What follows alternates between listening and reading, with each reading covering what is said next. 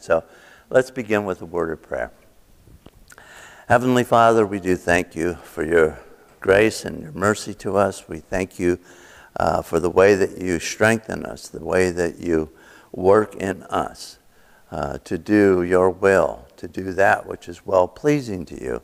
We ask, Lord, that you would open up your word to us, that you would instruct us, that we might be all the more conformed to the gospel, which calls for righteousness, truth, and love.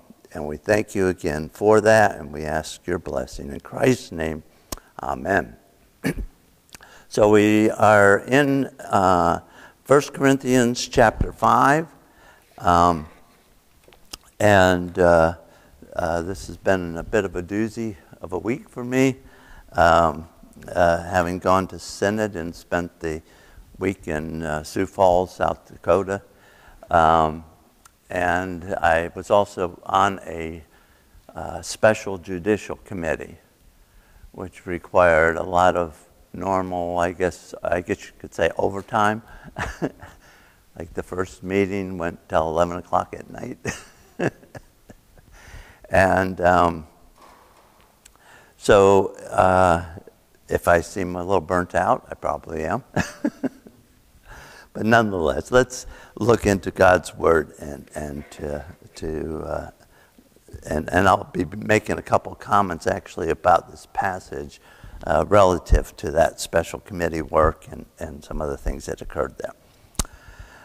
So, chapter 5, beginning with verse 1. It is actually reported that there is sexual immorality among you, and such sexual immorality as is not even named among the Gentiles, that a man has his father's wife. And you are puffed up, and have not rather mourned, that he who has done this deed might be taken away from among you. For I indeed, as absent in the body, but present in the spirit, have already judged, as though I were present, him who has so done this deed. In the name of the Lord Jesus Christ, when you are gathered together, along with my spirit, with the power of our Lord Jesus Christ, deliver such a one to Satan for the destruction of the flesh, that his spirit may be saved in the day of the Lord Jesus. Your glorying is not good. Do you not know that a little leaven leavens the whole lump? Therefore purge out the old leaven, that you may be a new lump, since you truly are unleavened. For indeed Christ, our Passover, was sacrificed for us. Therefore let us keep the feast, not with old leaven, nor with the leaven of malice and wickedness, but with unleavened bread of sincerity and truth. I wrote to you in my epistle not to keep company with sexually immoral people. Yet I certainly did not mean with the sexually immoral people of this world, or with the covetous, or extortioners, or idolaters, since then you would need to go out of the world. But now I have written to you not to keep company with anyone named a brother who is sexually immoral and covetous, or an idolater, or a reviler, or a drunkard, or an extortioner, not even to eat with such a person. For what have I to do with judging those who are outside? Do not judge those do you not judge those who are inside? But those who are outside, God judges. Therefore, put away from yourselves the evil person. And we conclude here, but I will just note that in the next chapter, Paul is going to be picking up on what about judging people outside the church? What about taking a brother to courts that are outside the church? And he's going to be addressing that, but we'll save that one for next time. So I began last week just giving a quick summary of the entire letter of Paul. And several reasons I did that. One is I really wanted to emphasize that pride is an underlying theme in many of these things. And when Paul was discussing division, he referred specifically to pride as being an issue. As he's addressing here with sexual immorality, he's actually talking about that they were proud because they were tolerant of the sexual immorality. So the issue of pride actually was probably more significant than the actual issue of the sexual immorality, although we want to be careful in trying to say one outweighed the other. And as I mentioned, he's going to go to the issue of taking a brother or sister in Christ to a civil court. And oftentimes, again, he's going to be mentioning and bringing up the whole issue of pride. Then he kind of breaks from pride and addresses the issue of, okay, what are or is the relationship between men and women in the church, men and women where you have one in the church, one outside the church, married people who have one spouse is a believer, one spouse is not a believer. How do you deal with somebody who is a virgin? What kind of encouragement do we give them? And when it is best to marry. So he's going to be addressing all that. That occurs in chapter 7.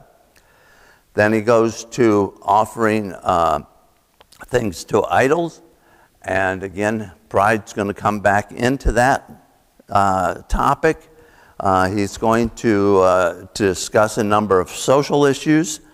And as believers, how do we conduct ourselves? And then we're going to eventually get to chapter 13, which is addressing love. And basically, what is our right position as we seek to minister both to those outside the church and inside the church? And so that chapter is actually going to define that, and it is going to exclude pride. He will also be discussing a number of other topics such as prophecy and tongues. And again, it can be very quick that people who have a gift of speaking in one way or the other believe they're a little better than everybody else. And so that's going to also come in. And so it is, and there are several other things he's going to be getting to, the resurrection and, of course, the collection of the saints in the final chapter, the collection of money for the saints. And but this whole notion of pride is really permeating this book in terms of what the apostle is trying to say and accomplish by it. And obviously, he gave it by inspiration of the Holy Spirit. It's part of Scripture. And so it is much more than just Paul's letter to the Corinthians. Okay? Paul wrote a whole lot more than what we have here. Okay? These letters from Paul are not the only ones. And there's one likely that was prior to the First Corinthians, and there may be even another one in between. We don't know that, but we do know that what we have here is not only a letter, but it is the Word of God, and it is preserved as it is for our teaching. So last week I focused in on a number of things here. Communication, we talked about pride, the notion of Paul being absent and yet present, that he is with the church, he is part of the body as he's seeking to address them. And I somewhat left off on my fourth point, which will be my first point today, which is the process of discipline. And so in that, we find that in verse 4, where Paul gives some instruction on how that's to be accomplished.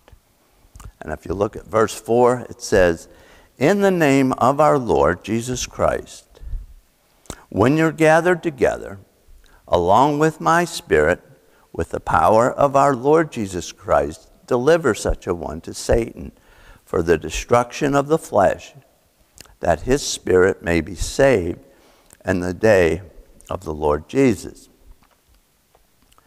Paul is telling us here that he is, again, a part of that church, and he calls for them to exercise justice, to act with jurisprudence and with righteousness, but also with power, and that power being that which comes from the Holy Spirit through God and in the name of our Lord Jesus Christ. As it says in the end of, or in chapter 4, you are gathered together along with my spirit with the power of our Lord Jesus Christ.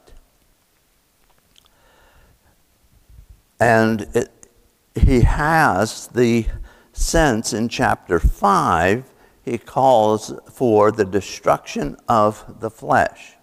That's the end goal. That's the end goal in his rebuke. It's not just simply to get somebody to stop. Okay? So what does it mean? Destruction of the flesh. That's a real question.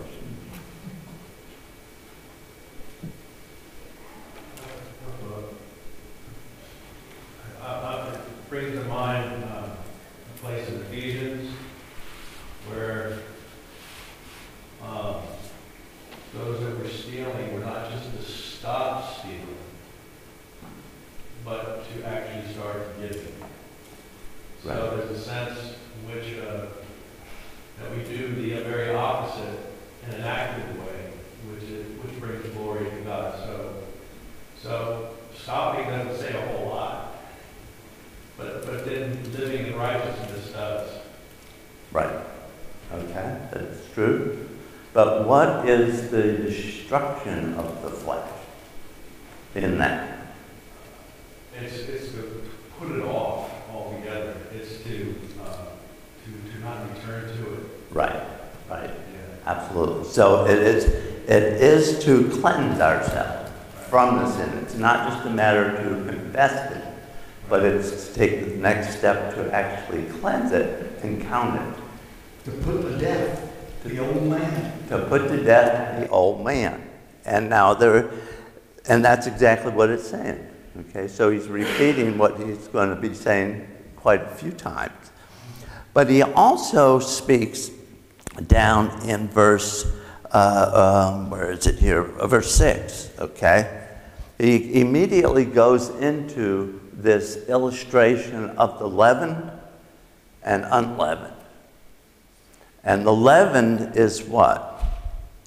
When we think of something being leavened, we think of sin, but it's yeast, right, in bread. And what's the effect of leaven? It immediately spreads everywhere. It's worse than the coronavirus. Okay. Yeah.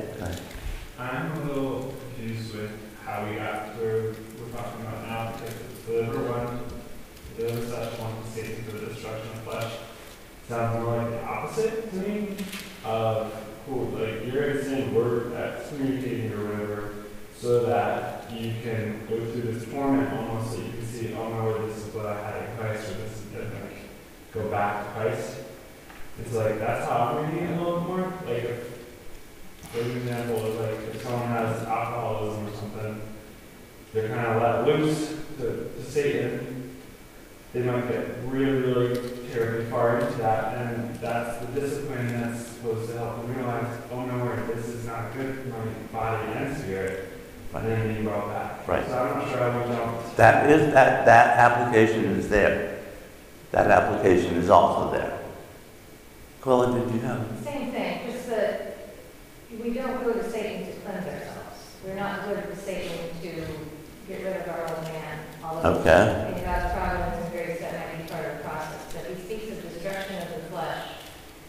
I think David's right, in that God will bring us circumstances, perhaps through Satan, that are so awful that it brings us to our knees. Okay. We hope it brings us to our knees. Okay, but what does the rest of the verse say? What's the end goal? That his spirit may be saved. Yeah. Yeah. So ultimately restoration. Mm-hmm. Okay. Now, if repentance comes, he's received back, correct? So there is a putting to death this sin. It's very much part of that.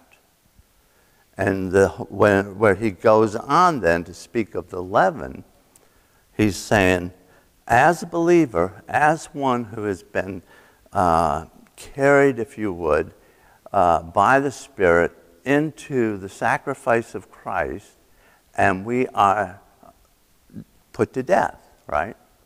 We are reckoned to be dead. It's the way Paul says it in another place. That as that occurs, we're also resurrected to life. And this is happening, in a sense, in a step, and yet in a sense, in eternity that we don't even comprehend. Okay? So our sin is put away. And it's kind of interesting that this passage here, as hard as it sounds to deliver such a one to Satan, that means the church simply doesn't have the capability or capacity to minister to him. It's not like we call up Satan, hey, can you come pick this one up? You know, we don't do that, right? So how is it that we deliver someone to Satan? Well, what it's really driving at here is that the church no longer has any further advice, help, progress that it can make. And so there's a point, Paul's saying, where you do have to draw a line and tell somebody, you need to leave.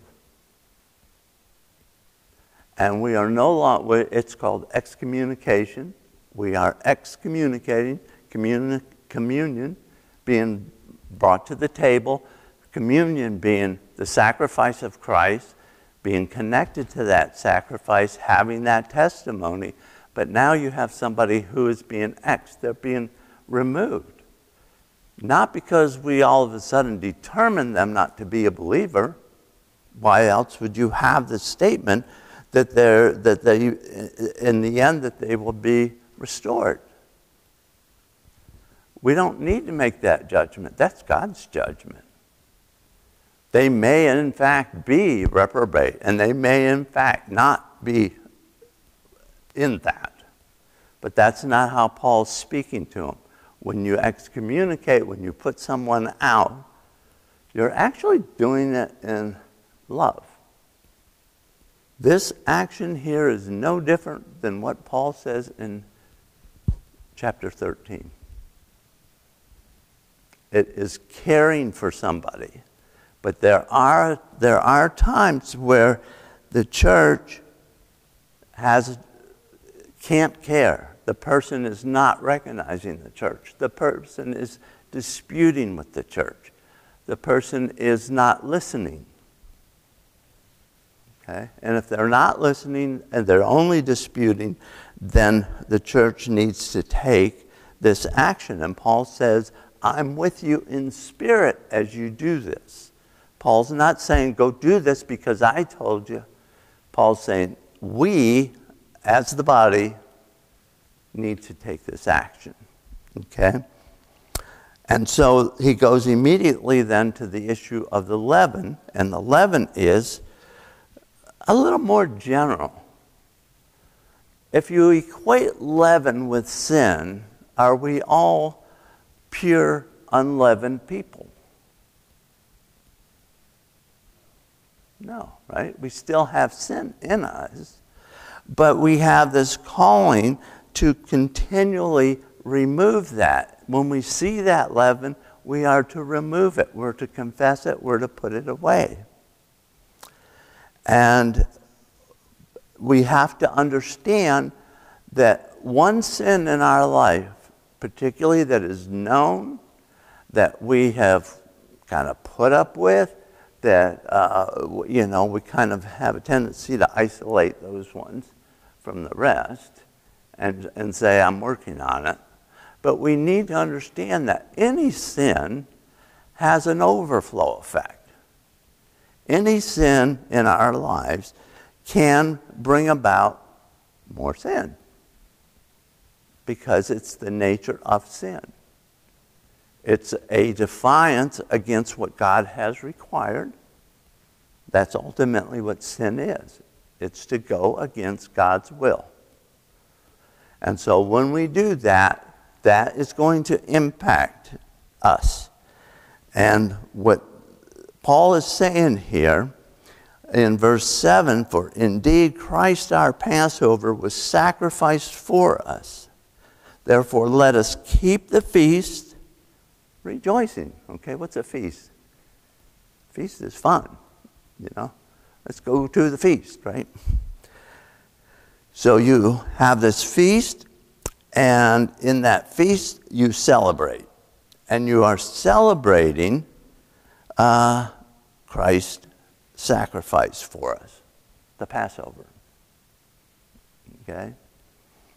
And one of the things it's kind of interesting is that the Lord's Supper. Is the Lord's Supper a happy occasion or a sad? Oh, I guess you could say both. It should be happy, ultimately. Absolutely. And why? What's one of the purposes that is stated in, I believe, 2 Corinthians 11 for having it? It's doing two things, okay? It's looking back at the sacrifice, and it's doing what? Looking forward to the resurrection. Okay? That is the essential meaning of the Lord's Supper. Okay? So it is a sad happy, but it ends in happy. Okay? So it is a time to rejoice. And I think sometimes as Christians, we fail to rejoice in God working in us. I can honestly say, I can't give you much detail. It would really be a long lesson. But I can actually say I was converted, I believe, when I was 19. And I think I'm a little different now. Not much, but there's been some changes. Absolutely. The perspectives, the scriptures, the knowledge of what's going on in the scriptures. I was raised Roman Catholic. I didn't have any idea what Reformed meant. I always thought Reformed was some kind of a school that took care of bad kids, It took me a while. It really did.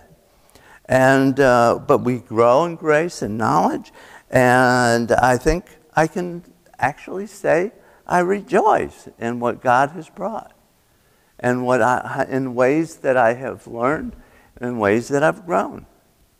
I'm not the same person I was even 10 years ago. God continues to work in us, and we need to be able to rejoice in those things. So when we put away sin, yes, there's a confession. And we need to be serious about that confession. We need to be truthful about that confession. But we also need to rejoice in forgiveness. And I think we oftentimes forget the extent to which we ought to rejoice. Paul's going to actually tell the Philippians, rejoice. Again, I say, rejoice. Okay?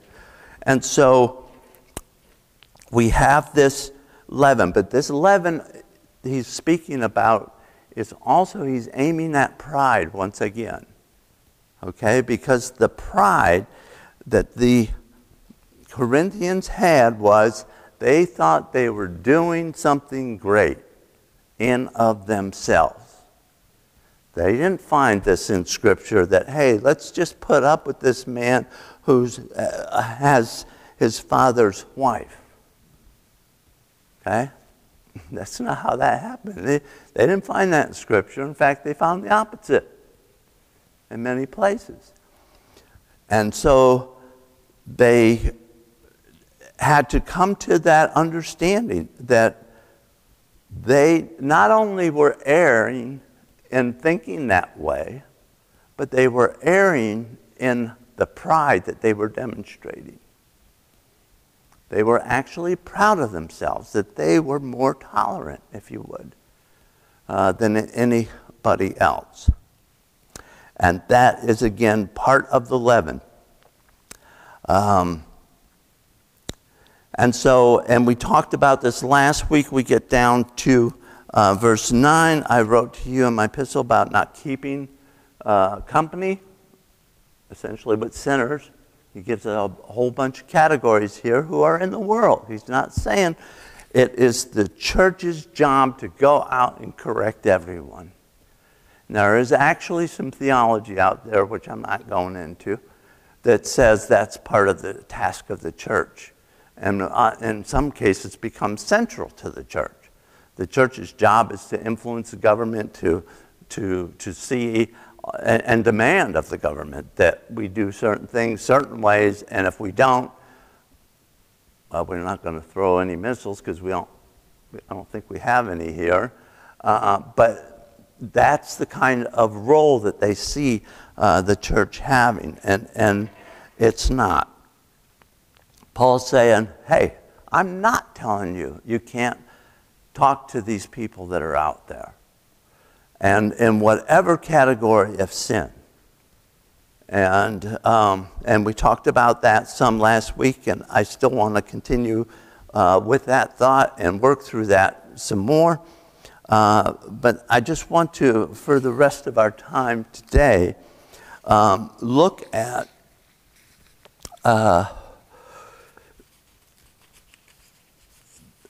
well, let me go to it, I guess. I think I got enough time. So this notion of not keeping company with the unbeliever. Anyone named a brethren is what it says in verse 11.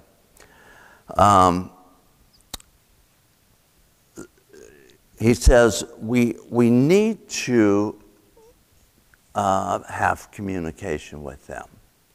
It's not just a matter that that you should not. Paul says, I have written to you not to keep company with an immoral person. But he doesn't mean those who are of the world. He doesn't mean those who are caught in that. And you have an interesting mix here, okay? Because he was talking about what? A brother who was in the church, who was in sin. And what was the action there? To excommunicate, right? To deal with it forcefully, effectively, and straight on. But when it comes to those who are in the world doing the exact same thing, okay, how do we communicate with them? How do we speak with them? And part of the reason I'm doing this whole study is actually a follow-on to what I did with Nancy Piercy's book. And by the way, it was interesting. I was talking to Mike McGee at Synod, and I asked him if he ever heard of it. He said, yeah, I read that. He said, and then I went to one of her conferences, and she's a terrible speaker. He said. So just stick with the book. But it's a very well-written book, but apparently her speaking didn't quite meet the same standard. at least in my mind. But it's very important that we understand when we're talking to those in the world, there is a sense in which we say, "Thus saith the Lord," right? This is sin, and you need to repent. There is an aspect of that. There has to be, okay? But the goal isn't so much to get them to understand that need to repent, but to understand that that is sin. Because in many cases, they don't consider it sin. It's been justified. Yeah, absolutely. And that was like really one of those many lessons I needed to learn the hard way, you know. Because I used to be very political, as you know, and my Christianity was somewhat militant. And so I was trying to change people that weren't in the church. Right. And at some point, I came to realize, by the grace of God, that I'm not a victim here. I'm the problem, and Christ is really the only victim, which then changed the way that I began to address people, homosexual people, adulterers, fornicators. I began to see them that my sin is as bad as their sin. That I'm not somehow better, and really they needed that message of salvation in the same way that I did. Because I was saved by grace, not by works. So it revolutionized the way that I thought about these. And then I could understand Jesus spending time with tax collectors and prostitutes. I mean, the Pharisees were like, how can you be with unclean people? But they need a Savior. And Christians have to see that fundamentally that they're depraved in order to be any earthly good. Absolutely. And what was Paul's great mark in terms of sin? His great mark in terms of sin. What sin was Paul most noted for? Persecution of the church. Standing there and say, go ahead and stone them. Okay? And one who was in authority to do that. Okay, so yes, we have to address people. Sometimes people like to say where they're at. But there's a sense in which that's a good way to say it, but there's another sense in which it's more to it than that. We have to address them in terms of how Scripture describes where they're at. Okay?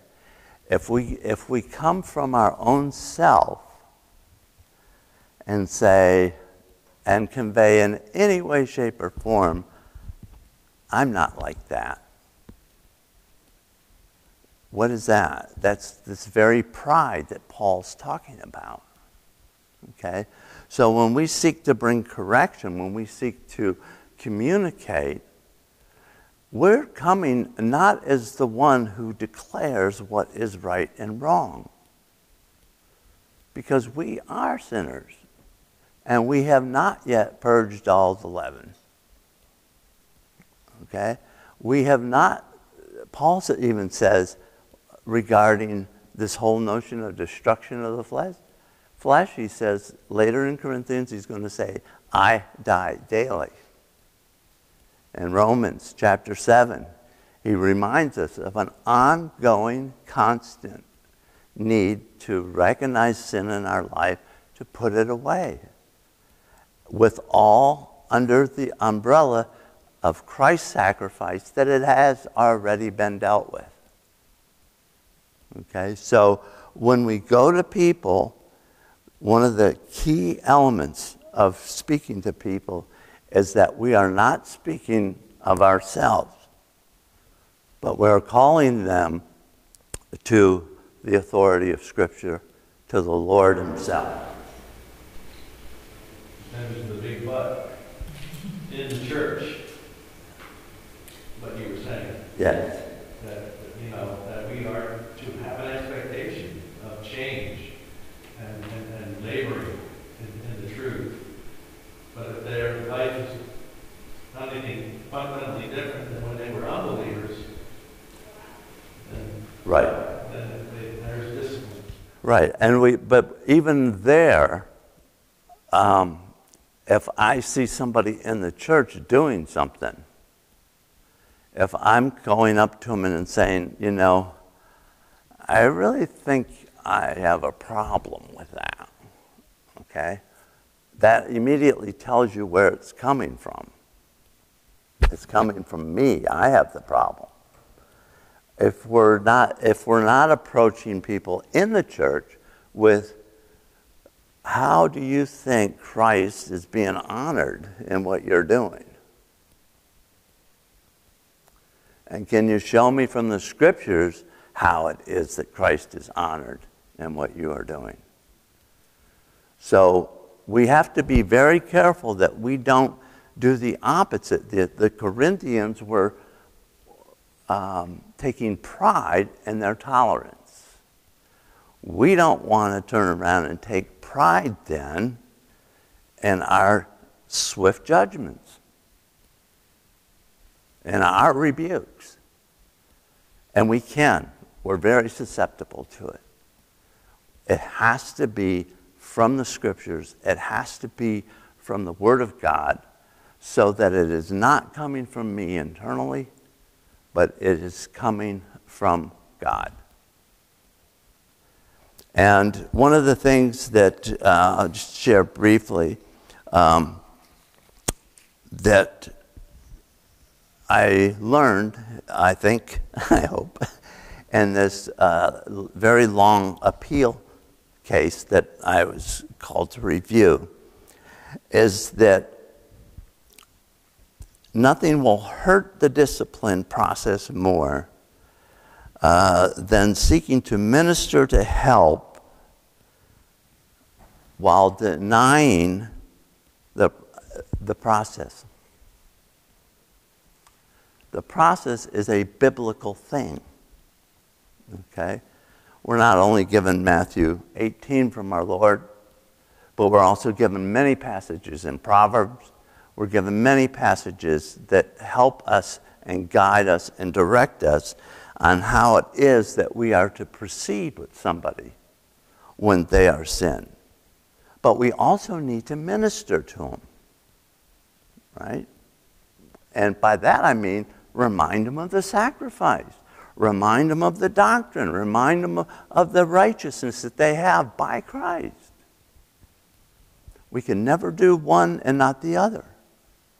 And that is actually a statement that ended up coming out where we had a pastor who was really trying to pastor a situation and ended up letting go of the process. But we can also go in the other direction and make the process everything and forget to minister. And it was stated at one point, I either was going to minister or I was going to follow the process. And that's a truly false dichotomy. You can't do one without the other. You have to follow both. They're both needed. They're both part of it.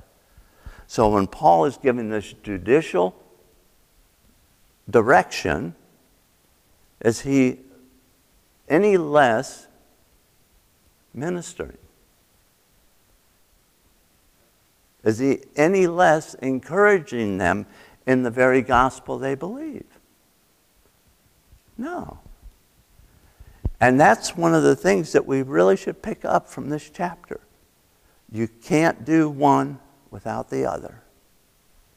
And it's very easy to do it. It's very easy to fall into, I would say, bean counting, or so spiritually high-minded that there is no such thing as bean counting, okay, and process. The RCUS has a constitution. If we follow that constitution, are we biblical? I would hope so. If we find something in the Constitution that's unbiblical, I think we have a requirement to tell somebody that it's unbiblical. Okay?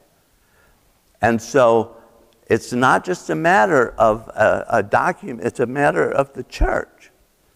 The church operates in both of these spheres. And we have to be very careful not to lose sight. Right discipline takes time, takes for certain allowances, it takes for documentation, takes for proper consideration of all actions, and even temperament, if you would, as the scriptures require. And it does require it. But one thing that will always happen in an issue of discipline is when pride raises up. I know something you don't know, or I'm speaking out of myself, or I'm speaking of myself being higher than someone else, and I begin with pride. It overthrows everything. It overthrows the ministerial side, it overthrows the process side. Yeah. And that. And you mentioned the Book of Order, what were you talking about? Constitution. The Constitution. I was thinking about it in terms of just a legal way of looking at it. And that's exactly what this passage is doing. Yeah, that would be pride, is what I'm saying. Yeah. But, kind of lost my train of thought. I was just starting with bigger issue first, sorry. Okay. All right. Yeah, it's time to end. Again, I'm always open to questions, even if I don't seem like it. I remember what it is. Okay, go ahead. Quick, is it? That idea of victim, to me, is pride. Even talking with brothers, I can very easily see myself as threatened, and I begin maybe taking a good thing, and I start turning it into something where I demand a response, and suddenly I'm not realizing that I'm the problem, because I'm trying to bring things about in my own strength, and that's always pride. Well, I somewhat agree. I would only say this. I believe there are truly victims. Yes and no. No, there's victims. The question is, I mean, if you are responding to somebody unbiblically, giving the wrong direction, that in of itself could be victimizing. If I teach false doctrine, I am making everybody that hears me a victim of that. I agree with that. I'm going deeper than that. Yeah. I'm not disagreeing with that. Yeah. I'm talking in terms of that understanding of my own inadequacy. But here's what I would add. Yeah. That the victim aspect of it is ministerial. That needs to be addressed ministerial. Okay? Because it's not the same when somebody says I'm a victim. If we just go to law and Constitution, we're missing something significant. So there, and it could end up there, but essentially I would certainly see that as something we need to approach from a ministerial perspective. I'm talking about the law of my own eye. That's essentially what I'm saying. And I always have that in front of me as I minister, both in the world and in the church, that I am the problem. That doesn't take away from anything that you said. Yeah. Okay. Well, we might pick up on this again a little bit more. So let's close in prayer. We're about 10 of them again. So. Heavenly Father, we do thank you again for your grace to us.